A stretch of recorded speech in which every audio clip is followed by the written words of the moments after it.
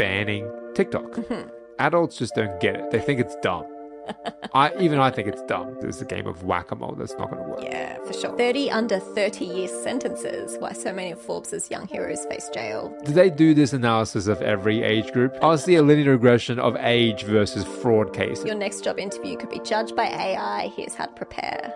Your next job interview will not even give you the dignity of having a human panel assess your competency. The views expressed in this podcast are our own opinions and thoughts. They do not reflect the views of our employers. This episode nearly didn't happen. It's been a busy couple of weeks. Very busy. Work-wise, what's been going on?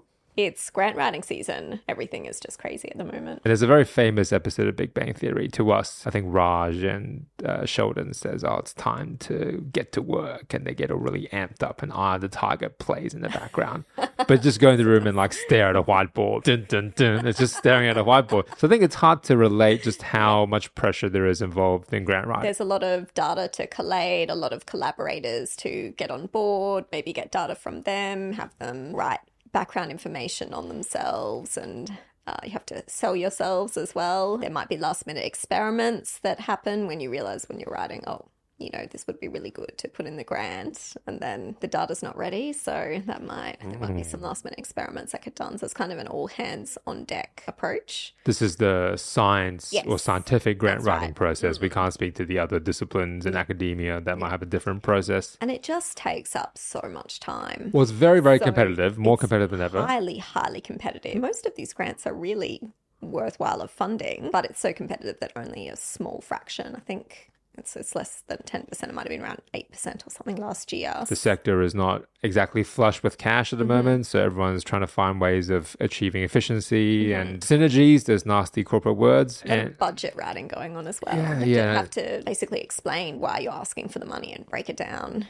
I guess we are in a white-collar job, and with white-collar jobs, it's hard to say you're physically tired, but certainly it's very mentally draining, right? And it's at these times we wish we had prime energy drinks at our disposal. I've spent the last couple of weeks trying to find prime energy drink, but of course, it's very hard to find. I've just seen a lot of signs that it's out of stock. Well, not prime energy, prime hydration even. Just having a little bit of hydration. A little bit of hydration. Just sort out everywhere. We're a few salts and coconut water. This is Crossover Connections with Jack Wayne. This is a podcast where we talk about science, technology, careers, education, how everything is connected. This is episode 7.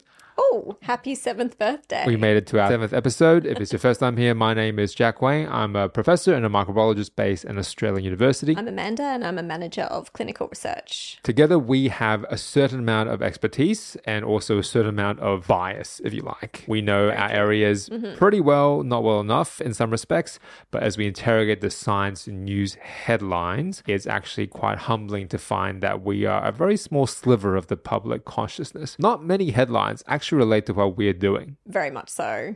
A lot of headlines are super out of field for me. And if you are a young scientist trying to make a name for yourself in your area of research, odds are your area isn't going to be the thing that's really popular in the media as well. So navigating ways of trying to explain your significance is a really hard exercise, but aligns with all those future goals of research, with grants, with getting media highlights and exposure in your work. So hopefully this exercise will help us interrogate those skills in a bit more detail. And we like to open every episode now with a recurring segment called The Connect, where we explore previous headlines on earlier episodes of the podcast to touch base on it to see if that area has expanded or progressed a little bit more since the last time we talked about it. And the first article is all about ChatGPT. ChatGPT is making up fake Guardian articles. Here's how we're responding. It's saying that one of the journalists of The Guardian was contacted by a researcher about an article they had written or supposedly written. It essentially seemed like it was their work, but they could not find a record or a history of it anywhere. They contacted The Guardian and they were asking around, has this been, redacted? Has something happened to it? Can we not find it? But it turns out that the reference was just completely made up. But it was made up in such a way that even the journalist was convinced that it may have been his work. He just couldn't find it or find a record of it. Wow. And for those of you new to the podcast and new to all the headlines surrounding artificial intelligence has been happening for quite a while, but it's the first one that is able to generate naturalistic human text. That is what scares people more than anything else. If it can talk and sound like a human rather than if it can think like a human but not show you the typical behaviors of a human. So what's The Guardian, which is a news organization, to my understanding, maybe some of their very rigorous reporting is now going to be undermined if one of their fake sources is circulating out there and none of their journalists or editorial team has reviewed it. What's their editorial response to this? It wouldn't be unique to them, unfortunately, but I think just that they're going to bring in more rigorous processes, right? And make sure they're keeping very detailed records of their articles and what they have written. Which is hard if you're an online publication, I think, especially if things aren't cached or archived in time. The internet, as much as we think it is eternal, is actually really hard and expensive to maintain. One of the websites that has been a mainstay in the photographic community is called Digital Photography Review, or DP Review. And there's like 20, 30 years worth of people going on these forums talking about different lenses, different cameras, and sample pictures, and all these people posting photos from different cameras over the years. And it's owned by Amazon, and to host this website with all of these images, as you can imagine, is quite a lot of server space. Huge amount of data. So Amazon recently decided to can it and say, look, we're just going to cancel this whole website and delete everything. And all these people within the photographic community, we need this educational resource. How we teach photography? And it was a big campaign. And I think now they're going to say we could keep the archive, quote unquote, indefinitely. But the internet is a hard thing to track things down, believe it or not. When you go back more than 6 to 12 months to 18 months, right? This idea of artificial intelligence making up sources is pretty well known in my area of academia. We've been talking about this idea of AI hallucinations for a while. And what it's doing is using all of the text that it's trained on to predict what a series of words should statistically be connected together in. So if you come up with a word, it'll say what's statistically the next word that would most likely come up, and it will just spit out sentences in that way. But if it gets one of these words wrong by a little bit, then the next word statistically is going to be even more astray than the first two, and it can just keep going off this beaten path, and they call it hallucination, where they're just making up fake articles or fake sources to say this study done by 7/7/2015 is a landmark study, and you look it up and it doesn't exist. But it actually takes a lot of work to track that down. And unless you've got a really well-trained eye, which almost no one on the internet has a really well-trained eye in this kind of sourcing, you just get fooled by it, and it's none the wiser, but it's actually very dangerous for us in academia. Read that there's a source. Sure, you'll often go to the original article. Well, very often it's behind a paywall. You might not be able to access the article to read it in depth, but there's a certain amount of trust if you come across a reference that it's legitimate. And also, if you're new to reading academic papers, like most students would be, all of them are not written for you. They're written for people that are viewed as experts in the field. So the language, the way it's written is very structured, very formal, steeped in jargon, without understanding how that operates. All of them look and sound the same to you. So it's even easier to pass one of these fake sources in front of an untrained eye. Very true. Or someone just outside of that discipline area. It's really, really easy to fool people in this space. I would say even outside the discipline area, like you've said. You know, if it's not my immediate field, there's definitely a certain element of trust when you're reading something you're not super familiar with. And in our area, again, there's increasing buzz that people are using AI to write their research papers. Right. So they give the AI algorithm the data, and then, which is a bit dangerous because we don't know who owns that data then. No, I wouldn't trust putting any data out there. It's changing quite a bit as well. Or the journals would use AI editors to vet the text. And so it's an AI versus AI at some point in time. You don't know who trusts who. A very common thing is when you submit papers for review, you have to anonymize it. So it's de-identified. Yeah. And then you get reviewers' comments come back, and you also don't know who the reviewers are, ideally. So the reviewers ideally don't know who you are, and then you ideally don't know who the reviewers are. The only one who knows who any of these people are should be the editor. But the editor is an AI algorithm, then everything can go awry. Ideally, it's anonymized, but it never is really, because even if it were, it's easy to predict. Well, in our area, based on the field and the subject matter, yeah. At least in our fields, there's It would usually be ideal, but often not. So usually a handful of experts at a certain level that can judge the merit of a work, certainly the high-profile work. That's right. But what's ironic was I saw a thread on Twitter. Reviewer 2 said, you did not interpret the work of so-and-so et al. 2015 correctly. You clearly misinterpreted it. This is a very, very big flaw in your understanding of the field. And of course, Guess the author... Reviewer 2 was. There is that. Reviewer 2 could be talking about their own work. Yeah, I think so. But ironically, Reviewer 2 was talking about a paper published by that author in 2015. Oh, no, really? So they were accusing the author of misinterpreting their own work. Oh, that's hilarious. So again, is it that reviewer legitimately misinterpreted the author's interpretation of their misinterpretation? Too many loops. Or is that Review 2 is AI and it was trying to interpret... This is in the weeds about this. I'm just going to have that in the back of my mind. Anything that's critical, maybe it was just AI. Yeah, you don't even understand your own work. You're this bad, you don't even understand your own work. So this is a very quickly moving space. Yeah. The next article in The Connect is relating to agricultural crime, a story of agricultural whodunit based in Australia. And it's not about bats. It's not about bats. Not about bats. New technology could be used to prevent and reduce agricultural crime in Australia. When we talk about research, there's always a problem at the heart of it. The hero's journey has to begin with an inciting, tragic incident. You have to pitch yourself as the hero who can swoop in to save the world from an existential crisis. True. And the number that I'd like to bandy here is $50 million.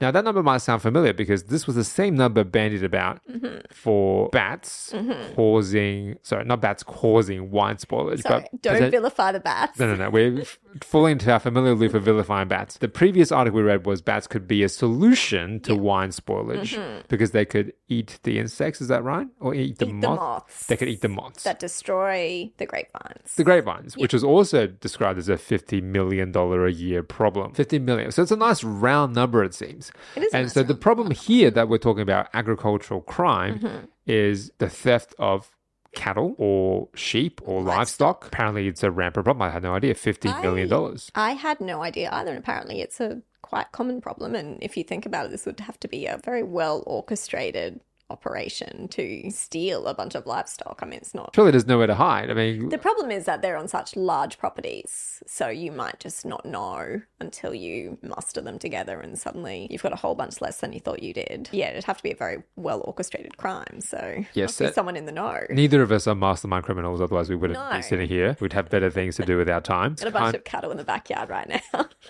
Yeah, neither of us are guilty of this crime. First of all, we're not guilty of stealing... We're not guilty. No. Of stealing any cows. But if we were to come up with a solution to this problem... I would have thought that maybe they were microchipped for some kind of GPS tracking, but apparently, according to this article, it's not so common. Because traditionally they were branded, weren't they? Shave their fur in a very distinctive way, maybe give them haircuts or bleach it. I don't really know, but surely some kind of labeling of these of this livestock might help limit the extent of the problem. But if they can move them over vast geographical distances, then all this seems a bit moot. Proposed solution here is to do with facial recognition software and the underlying artificial intelligence processes that might help and speed up the recognition. The claim here is that the nose of a cow is visually distinctive or as distinctive as a human fingerprint. Okay. So if you could train a database on all the cow noses you can think of, kind of a really weird database to have on your computers,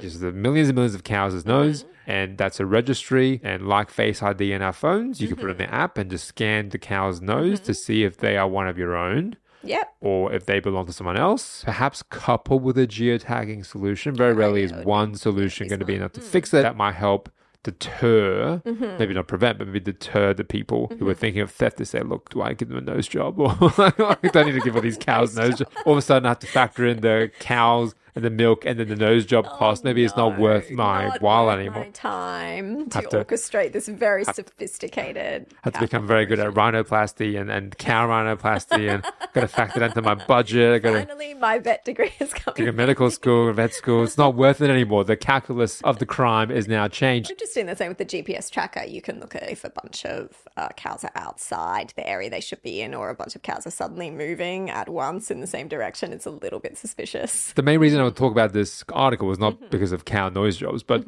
because we see a lot of this type of article in the news, in the science news, a lot of agricultural science, a lot of outback science, or science that impacts people in more rural areas of our countries. And I think this is true across other countries reporting on science as well. And again, it's quite separate from the kind of work we do, which is very much so. more zoomed in on that level of life, which is within test tubes or in cells, is within a traditional makeup of a lab that you might think of on TV or see on TV. So this is quite interesting in the exercise that we're embarking on, because we don't often talk enough about the translational impact of our work outside of the laboratory environment. If you can find a connection from your work to something that impacts people in a broader community sense, that is the secret sauce that is actually really, really difficult to do from a scientific perspective. Yep. I was at a conference and I spoke to a lot of people who work as media liaisons. Right? This is a conference in Canberra. So their job is to talk to the media and liaise between academics and media. And all of them came up with the same problem pretty much, to say science is one of the hardest things to talk about. Every science story is crazily different from a previous science story. We can't have a template that will make every science story as appealing. It's just a really tricky proposition. And this researcher has found a way of connecting his AI, agricultural, facial recognition, cow nose recognition thing, parlay into something that's a $50 million a year problem. I think that's great. And we can learn more from this kind of approach. Very unique niche, isn't it? Moving on to the next series of articles is a new segment that I'm calling The Circuit, which is all about the headlines that appealed to our interests and our overlapping thoughts over the last few weeks. And I'm going to give you a series of headlines pretty quickly now, and I want just your gut response to them. Okay. First article, Spotify abandoned something called Hurdle. Have you heard of Hurdle? No. And Hurdle here, for those listeners, is spelled Heardle. Hurdle. You've never heard of Hurdle before? No. And look, it's only looking at how it's spelled that maybe gives a slight indication as to what it's about, because my initial thought is just the sport. Hurdling. Right? Hurdling. Have you heard of hurdling? Well, of course. Yes. I'm not a fool, Jack. I've heard of hurdling before. Hurdle is the play on Wordle, which took the world by storm during the pandemic. It's solving for words. You're given a certain number of tries. Everyone globally has the same word, and everyone likes to stunt on other people to say, I got it in the first go, the second go. And look, when it first came out and people were bragging about how fast they had solved it, I had no idea. It's just a bunch of coloured boxes. Okay, great. But it took the world by storm. It was an adult version of a guilty pleasure, a game they would play on their phones. Hurdle was an attempt at this, and they were an independent game where they played a piece of music bit by bit until you guessed what the song was. Okay, that's kind of fun. You should know what the song is after you hear the whole song, but you still might not know what it is. But if you can guess it earlier on into the song, you get a higher score. Okay. Do you remember that radio segment that used to occur where they would play a brief sound clip of something and you had to guess what it was? And it was really obscure, like opening a bottle of whiteout or something like that. Yeah. It's a concept that's very popular across the world. Like, guess the sound or play that sound. It's not just Australian. But it's not just an Australian context thing. It was actually on Brooklyn Nine-Nine. I think Holt had to guess what the sound was with Charles. And it's a concept that is clearly very, very common in radio segments. Yeah. Radio producers apparently have run out of ideas or have the same idea across the globe. So this kind of game is very similar to that.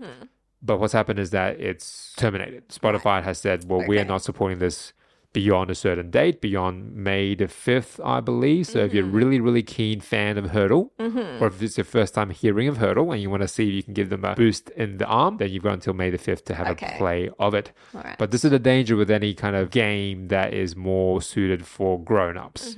You never really know what's going to hit. Wordle probably retrospectively seems very daggy, very nerdy. Yeah.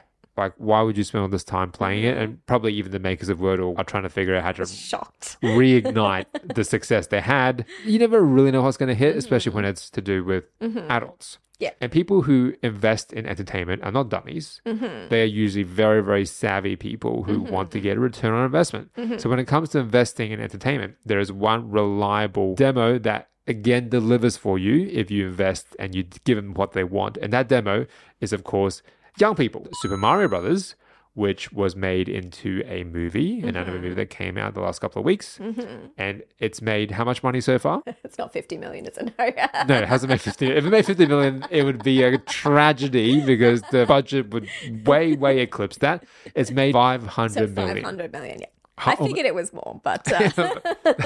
It's, There it's was like definitely it's a like the 50 Austin million. Powers clip where Dr. Evil comes back and says $1 million. 50 million. I want to ask for a ransom from a whole Again, we're country showing our age. of $1 million. Yeah. So it's made $500 million Yeah. globally only after a couple of weeks. And Okay, it's yeah. slated and on par and on pace to beat out all these other animated films and not become one of the biggest releases of the year. And there's lots of reasons as to why you could argue it's successful, whether it works as a cinematic feature. Finally, a good video game adaptation, because lots of video games have attempted to be made into movies and almost all of them have failed. Tomb Raider, there is Tomb Raider, Assassin's Creed, Warcraft, I But this think. one's fully animated, right? So It is fully animated. My argument for why this is the most popular is that, yeah, it's targeted for kids. A lot of the other video game movies are kind of this young adult, you know, because they can be a bit Tricky. violent and the filmmaker come in and say, I want to do a gritty adaptation. I want to make them seem like really cinematic and show the dark side of... Whereas Mario is Mario. I'm not to say there's no depth to Mario, but it's like really Mario firmly... was great. Really firmly targeted for kids. And if they did it well, which they clearly did on some respect, they made a ton of money. Yes. Right. So when you're looking for entertainment, you want to hit the demo that will want to nag their parents to go buy the money, and you hopefully want the parents to also have nostalgia about their childhood. Absolutely. I'd like to see what demographic is. It's probably perfectly targeted because a lot of parents would be in the era where they grew up with Super Mario, so it would appeal to both the parent and the child. I think if you are in high school now, if you're 18, 19, that's probably the demo that's missing it. I think they didn't really grow up around Super Mario. Yeah, that's right. And if you search out in ChatGPT, what is the most famous video game that most people would have heard of? It's this Super Mario Bros. Yeah. It sold 40 million copies. It's been around since the 80s. I mean, yeah, most of our generation could probably sing you the little theme song, right? Yeah, the sound effects, all that kind of stuff, right? Not to say that this is a property that will guarantee print money, because they did try and make a live action movie of it previously. It wasn't animated, and it was dubbed one of the worst movies ever made. The live action version in the 90s. I'm curious to see what else is on that list. Well, it's all subjective. It's art, right? But this made a ton of money. The thesis I'm going to present to you is that kids and young people, millennials, however you want to classify them, they are simultaneously relied upon for the economic engine of society. And they're also the scapegoat for every single time something remotely bad happens or something remotely alarming. We try and blame young people, and we try and put all these restrictions, regulations to make their lives harder because we think they are the problem and not the solution. That's my thesis for you. It's never been harder to be a young person. And I say that as someone who still likes to think I'm relatively young-spirited. Yes, okay. But I acknowledge my path is nowhere near as tricky as theirs is That's true. to come. I don't want to be a pessimist on this platform. I like to provide some optimistic solutions, which we'll hope to get to towards the end. But there's a bit of pessimism up front before we get to that point, because the next series of headlines all around the ways that the world has tried to blame young people for things and put limitations on what they are able to do in their as of yet quite young lives. The first headline is around Juul. Juul to pay $462 million to 6 states in its largest settlement ever. Almost $500 million US in settlement. And Juul, for those of us who aren't aware, is of course a company that does many things, but their claim to fame is electronic cigarettes or vaping. Vapes, yeah. Or e-cigarettes. Juul is accused not of selling this product to teenagers. They're guilty of marketing their product deliberately and specifically for young people. Yes. That's a huge settlement, $500 million worth of settlement. And we see millions of middle and high school students in the US smoking e-cigarettes in 2022. And of course, there's a number of vaping-related illnesses that are associated with vaping and e-cigarettes. What's so bad about vaping, and how is it different to normal cigarettes? From my understanding, the vape is just a bit of vapor. And it could be a lot of different things. It could be juice. It could be candy. It could be alcohol. It could be nicotine. Nicotine being the most common variant to my understanding. Yeah. It could be marijuana as well. So it could be all sorts of things in this vape pen. But at the end of the day, it forms a little bit of a vapor and you kind of look cool, I guess, smoking. But what it doesn't seem to have is the tobacco. So it doesn't seem to have the tobacco, which people typically associate with tobacco stains and kind of that breath and the bad teeth and maybe the respiratory risk of lung cancer. More dirty association. Yeah, it's marketed as sort of a cleaner product, isn't it? but it still has the agent that keeps people coming back, which is not just looking cool. It's absolutely, yeah. nicotine. And nicotine has a biological mechanism and impact on everyone, not just young people. What does it do to the brain? It acts through nicotinic acetylcholine receptors. So back to the receptor biology. Something's binding to a receptor, it's causing a downstream change, and the ultimate effect of that is that you're having a dopamine release, essentially. It's addictive. Dopamine is one of the pleasure responses in the brain. So it's telling your brain, hey, this is good in some capacity. And anything that triggers a dopamine responses will have the potential to invite you back. Yeah. Addictive. Its effect will sort of lessen over time. You'll be taking in more, usually becoming addicted and having withdrawal symptoms when you're not using it. This is not unique to young people. No. Anyone can be addicted to anything, certainly if it triggers the dopamine receptors in your brain. But you could argue young people, their brains aren't fully formed, which is, again, very paternalistic and quite condescending. It is, isn't it? But if their That's neural true, pathways but, aren't fully mapped out and they're doing these things that might incur this addictive behaviors and habits, that might not be a good idea for the long term. I think, the danger is that there's a lot of other chemicals that are in these vapes, and people are just starting to see the downstream effects that can cause due to the increase in popularity. So it's a large unknown, and it's risky. This maybe is a good example of an appropriate level of caution, right? Where this product is dangerous for everyone, but if it's catching fire in the younger community, then maybe it does need to be more heavily regulated. The next one is even more in the grey area. And this is an Australian specific headline where we're talking about banning phones. Okay. In schools. In schools. Yeah. And this is an Australian story. So our education minister has come out to say we need Australia countrywide approach in consistently when and when not to ban phones in schools. How old were you when you got your first mobile phone? I was the first year university, so first year in college. Right, and I think I was 15 or 16. Okay, a little earlier. Yeah, and I remember I had this phone that had this blue background screen. I thought it was so great. Snake was a popular game. Nokia. Everyone had the Nokias for a while. Yeah, and it was great because it was very affordable. Yeah, I think some teenagers brought them to class. I think mine was just in my locker at school most of the time. Now your phone's on your person all the time, right? Yeah, all the cool kids had phones in high school. I didn't get mine until uni. I think the idea of using your phones at school is obviously counterproductive to learning. Obviously. Unless you want the students to use their phones to do some kind of activity. Yeah, so you shouldn't really be using your phones in class. Banning something often makes it seem more exciting. People trying to ban AI in schools, I think they're seeing a similar curiosity from young people say, well, they're banning it, they must be banning it because it's too good. So what is it about? Actually promotes people to use it and find out more about it in their own time. If you ban alcohol, traditionally has had a very bad effect on society. I think the right kind of ban, the right kind of situation obviously is very effective and necessary, but this is yet another instance where young people aren't the only ones that are stuck on their phones, right? Yeah, for sure. I spend way too much time on my phone. I do too. Monitoring all the analytics for all the stuff that we post on podcasts and the YouTube channel, all the kind of stuff.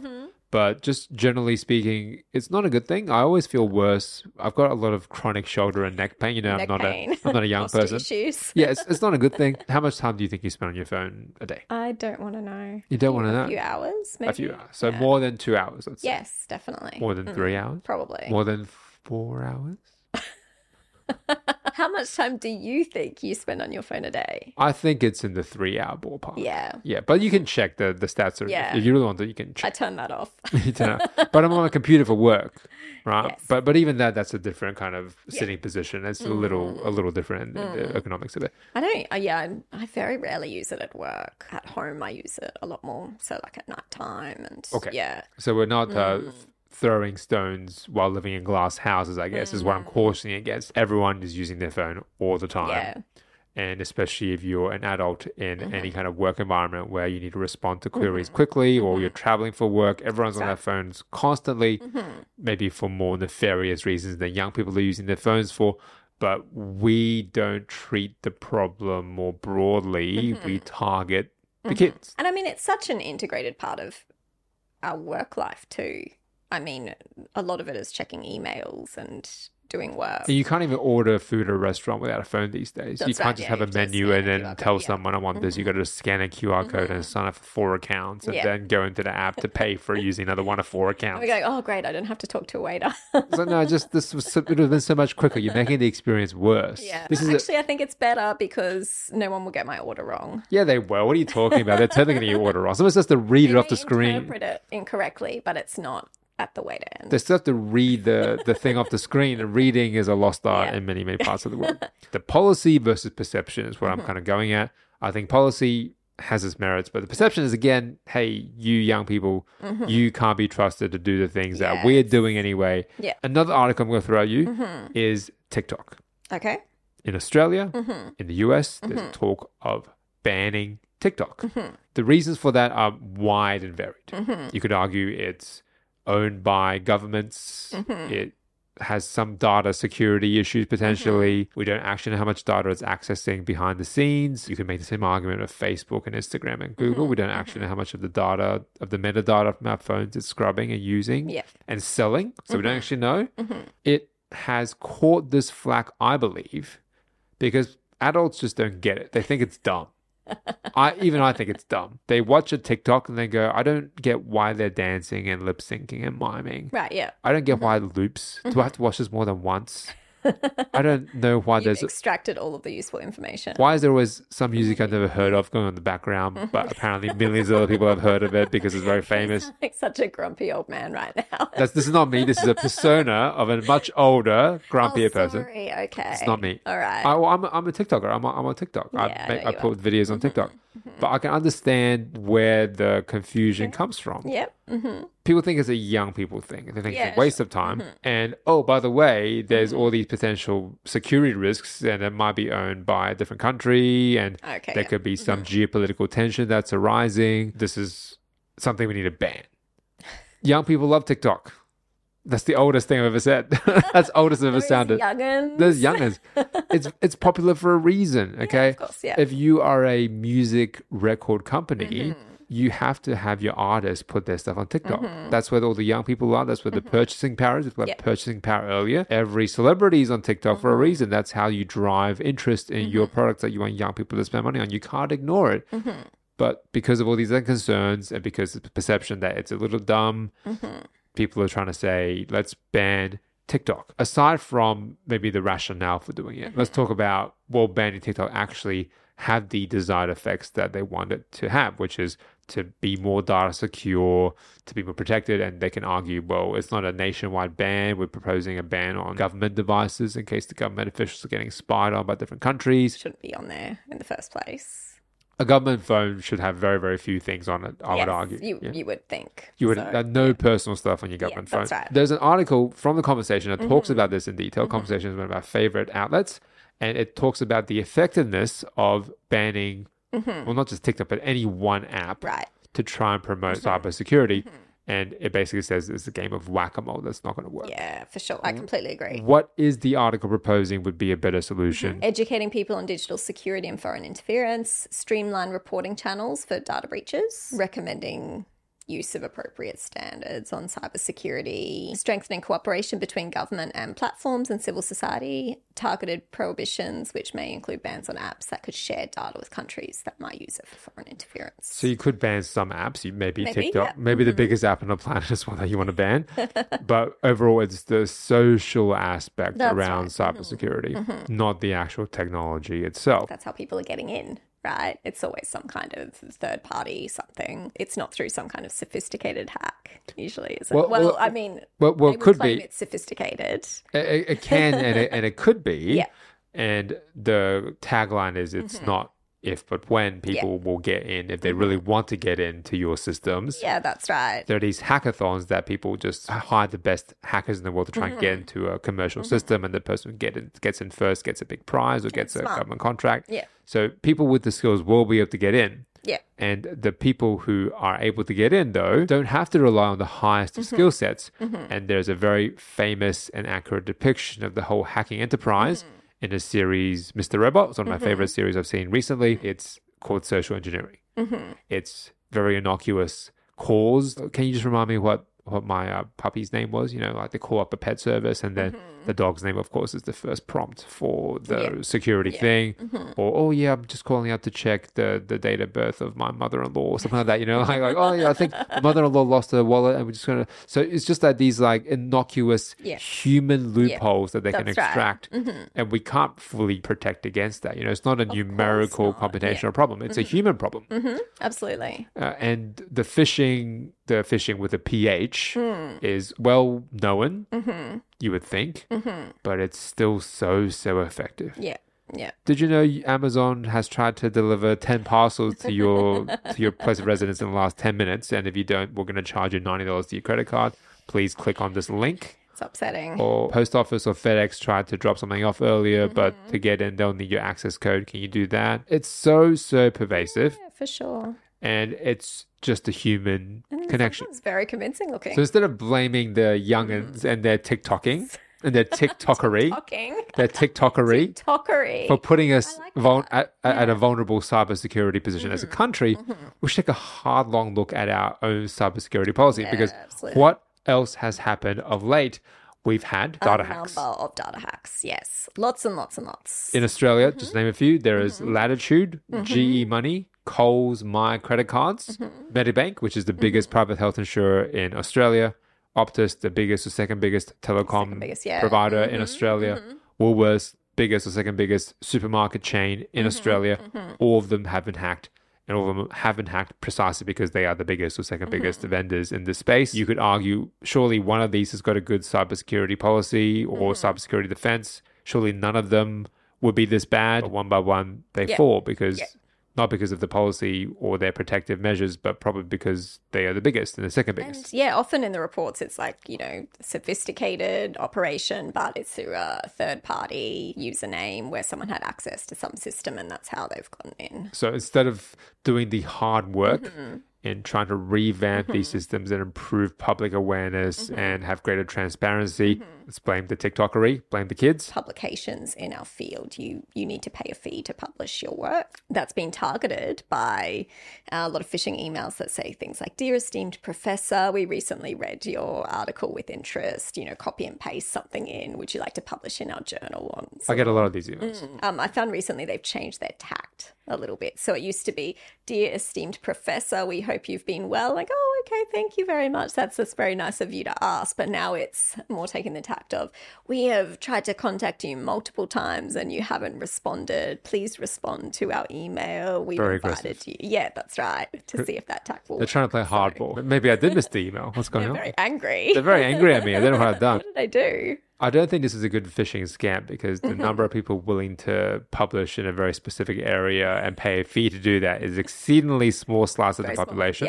So if you're trying to do social engineering based on being named an esteemed professor, that's actually a pretty small slice of the population. It probably would be very high click-through rate for people in our field. But hey, they learn from the best. If they see a strategy is working, why not co-opt it? Right. Maybe we should start co-opting this. Think of a niche market. And speaking of scammery and skullduggery, that brings us to this week's Whose Job Is It Anyway? Our recurring section and segment of the podcast, which talks about the latest headlines relating to jobs and employability. And this is a bit of a sobering headline again, connected to the whole theme of this episode, which is the blame we disproportionately place on the younger generation. And this article is all about the Forbes list of young heroes. 30 under 30-year sentences. Why so many of Forbes' young heroes face jail. This article goes through and lists a who's who of very promising young entrepreneurs that was listed in this Forbes 30 under 30 list. Did they do this analysis of every age group? Is it just Forbes? Why? Yeah. Are just entrepreneurs more likely to be guilty of fraud, not just people who are young? What happened like the 40 under 40, the 50 under... Where's the cutoff? I want to see a covariate analysis. 31, no. I want to see a linear regression of age versus fraud cases to see if really young people I really want to see are actually more guilty of fraud than the older people. So again, I think this is a flawed premise. But certainly the most high profile of fraud cases seems to be falling in the lap of these young people. So it goes through and names a few of them. I won't go through all of their particular cases. Charlie Jarvis, she's 31. And there's a criminal charge associated with her basically inflating the number of active users of her platform, which I believe is a higher education. Which led to more investment. And, Yes. Yep. If they say 1 million people use it, but there's only 100,000, then that's fraud. Another famous example is the guy behind cryptocurrency and cryptocurrency service provider, if you want to say broadly, FTX. And they lost tens of billions worth of people's investments. And the person at the center of it is a young man who's also on this 30 under 30 list, Sam Bankman-Fried. And they call him SBF on Twitter, right? SBF. It's that Oh, hip he's got and his habit. He's got his own acronym, SBF.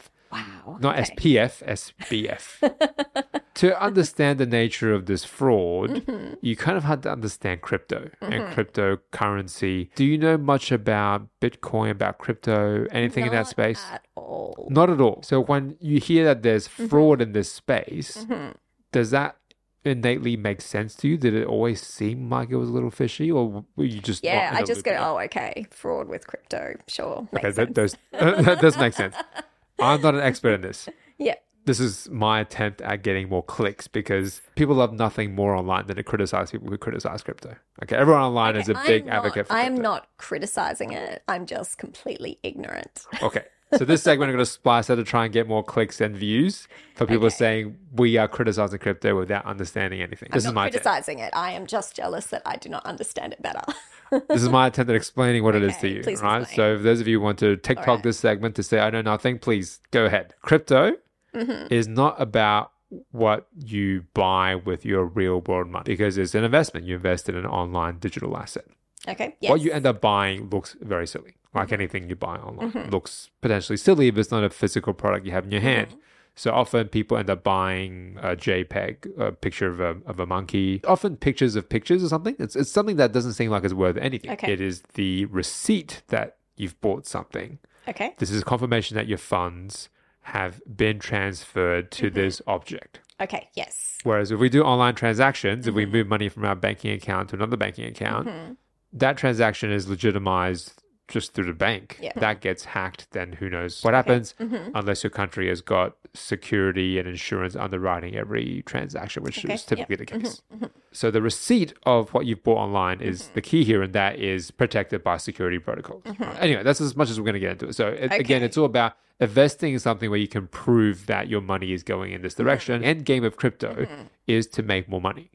There is no other altruistic or other physical world impacts. Just money begets money. There's no other impact beyond money on money on money, which makes a lot of sense if you're an investor. But to us in this kind of space where we are always running operations that come through at a loss to do projects that people either don't fund or don't care about, the idea that we'd just use this to make more money, which can only be used to make more money, just seems out of our operating It's a frame strange of concept. reference, isn't it?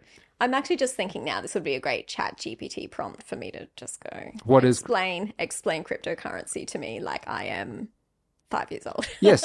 I think we will need to. And Let's go with 12. Let's go with 5. Based on this, let's go with 5. I am offended. You're offended.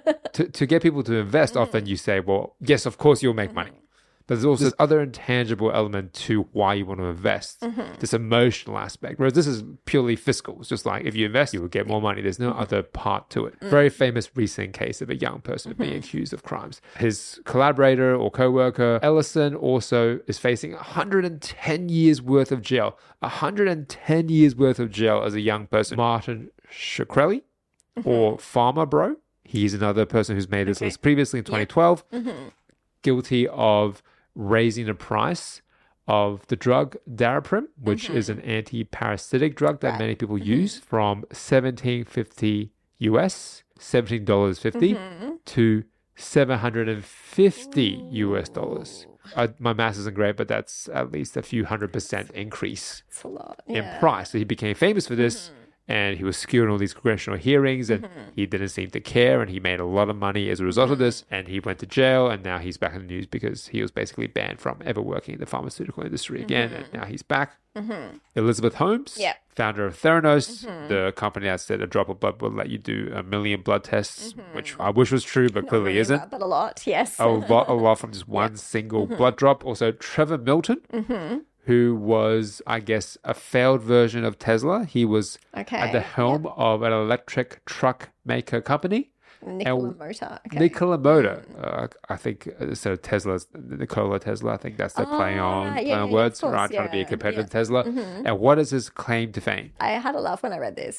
The article says, perhaps most notably, Nikola made a demo video showing its non-functional truck rolling downhill, but tilted the camera to make it look like it was traveling under its own power on a flat road. Through that young-minded ingenuity. Genius From the TikTok moving the phone. He but knew that. Hey, it worked, right? It works. So if Amanda is sitting perfectly still and I just tilt the camera and post, I can make it seem like she's gradually moving from one part of the screen to the other part of the screen. Gradually exiting the room. Through post-production wizardry, it is very easy apparently to fake. You need a good set of values underlying it, I guess. Like faking has never been easier, right? Now with AI, now with all this imagery, it comes down to the morality and the integrity down the lines of all of these young entrepreneurs. You want to see a linear regression of age versus number of fraud cases accused of. If you're going to go down this lane and say young people are particularly guilty of fraud, but they do point out this dilemma that we've been trying to articulate in a number of ways in this episode, which is young people are under more pressure than they've ever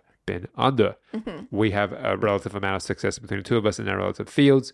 I think if you want a person who is just entering our fields now to get into our current positions, I honestly don't know what I would tell them, because I think that door is very, very narrow to get into any competitive position in our field. And I don't think if they just did what I did, they would be able to get to my position. I just don't think that's available to them anymore. It's become more and The more... climate keeps changing, right? Keeps changing. It becomes more competitive.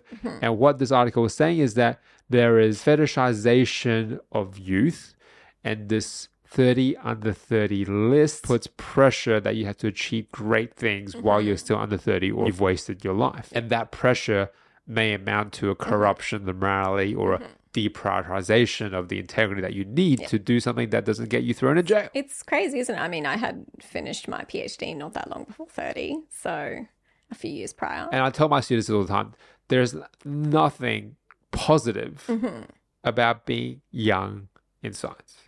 Nothing positive at all. You get disrespected as a young scientist consistently because no one trusts young people. We've talked about this. They think you don't have age on your side. I can't tell you the number of times I've been shushed after one of my classes by the next professor coming in because they think I'm a student that's taking up space. They think, oh, you're a young person. What are you doing in my grill? Get out of here. And so I've been dismissed so many times because of my age, even though I'm pretty well educated and have an authority on a number of topics. But people just don't take young people seriously in rather more formal, rigorous professions like academia, like many of the other professions out there. Don't be in a rush to get to where you need to go, but have a plan for your next 5 years. If you've got a 5-year plan, that's better than most people. Absolutely. Which brings me to crossover of the week. My attempt at trying to rally us home and have a more positive tilt on how young people let's go. should navigate this environment. But it does begin with a sobering headline again. Your next job interview could be judged by AI. Here's how to prepare. Your next job interview will not even give you the dignity of having a human panel assess your competency. It'll just be software, algorithm, robots that you get judged by dispassionately, and they'll spit out some kind of score for you, and they'll decide whether you get a job or not. It's not quite like that just yet, but I don't think we're that far away from it because the article does paint some sobering statistics. How it typically goes is you come in to your interview, and this interview room will not have any people in it, or you could be doing it from home remote. Sure. You might hear a prompt for a question, which may be narrated to you from a human operator, or it could be a godlike robotic voice that booms in over your headphones. Or Morgan Freeman. If they've got the budget for Morgan Freeman, they probably wouldn't be hiring you, right? So to ask you a series of questions, autonomously, robotic-like, you give your responses. You are filmed in some capacity or recorded, certainly your audio, and that's sent through to an AI processing algorithm to weed things out, like obvious miscues, incorrect responses, awkwardness on camera. And that's hard, isn't it? Because you rely a lot on that face-to-face social cues. And presumably, the statistics say that it's not 100% of organizations that are using AI in their recruitment process. Between 20 and 50% of organizations globally. Some part of the recruitment process. Yeah. So if there were 100 people applying for this one position, they might have AI filter out the first round, let's say, right? And that would save the organization a lot of money. Yeah. Hopefully, for the final round, you speak to a human, but you might not get to that second phase. Blaming TikTok for blaming young people on their phones, ruining technology, ruining everything. The organizations which are run by adults. Yep, that's right. We're thinking of co-opting this technology to make it much harder for young people to find work. But let's end on some concrete tips for job interviews, whether they be handled by humans or AI. What is the thing that you would say makes you the most nervous heading into a job interview? Not being prepared, not feeling prepared, not knowing the answer to a question. So not knowing the kind of questions they might ask you and therefore not knowing how to prepare for those questions, feeling really stumped in the middle of the interview, looking dumb. Yeah, looking dumb. Absolutely. There's a real quick fix for that. You could Google the most common interview questions that are asked for your job, plug those questions into AI. Yes. You could get AI to generate a human-sounding response, not reading it out or repeating it, but using it as inspiration. So you've got like an assistant to say, oh, well, this is my response to this question. How can I augment it to accentuate this part of my skill set? You could have a sounding board. I still think it's more effective to workshop this with someone who's a human. Yes. So if you had the capacity and the network to do so, you could ask a superior, maybe not your parents is my recommendation, because your parents have a bias. They either think you're too great or they think you're too bad. If you're Asian, odds are your parents think you're a little worse than you maybe really are. Or they like to tell you you're so great to your face. So family members is a little harder. Certainly siblings is a really hard one, right? I don't think siblings can give impartial feedback to their younger or older brothers. Appropriate level of disdain, I'm sure. Yeah. So I guess if you want tough medicine, then that would be a good sounding board. But having someone who's got a job in a similar field or a different field, asking them to do mock interviews with you is very, very helpful.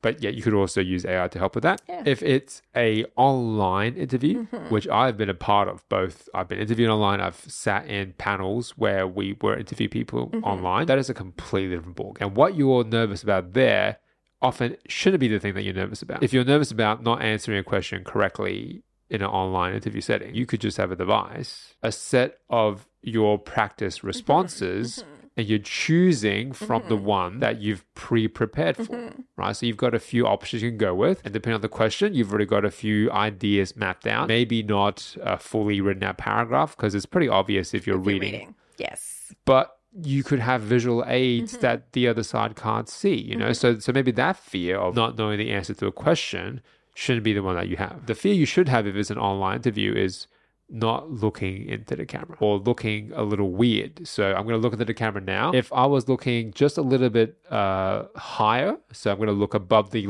line of sight of the camera, I'm going to look like this, right? So on camera now, my IQ has dropped roughly 50 points, right? I'm looking like I'm staring into space like a vacant child. Whereas when looking into the camera, it seems like I'm a serious candidate for the position.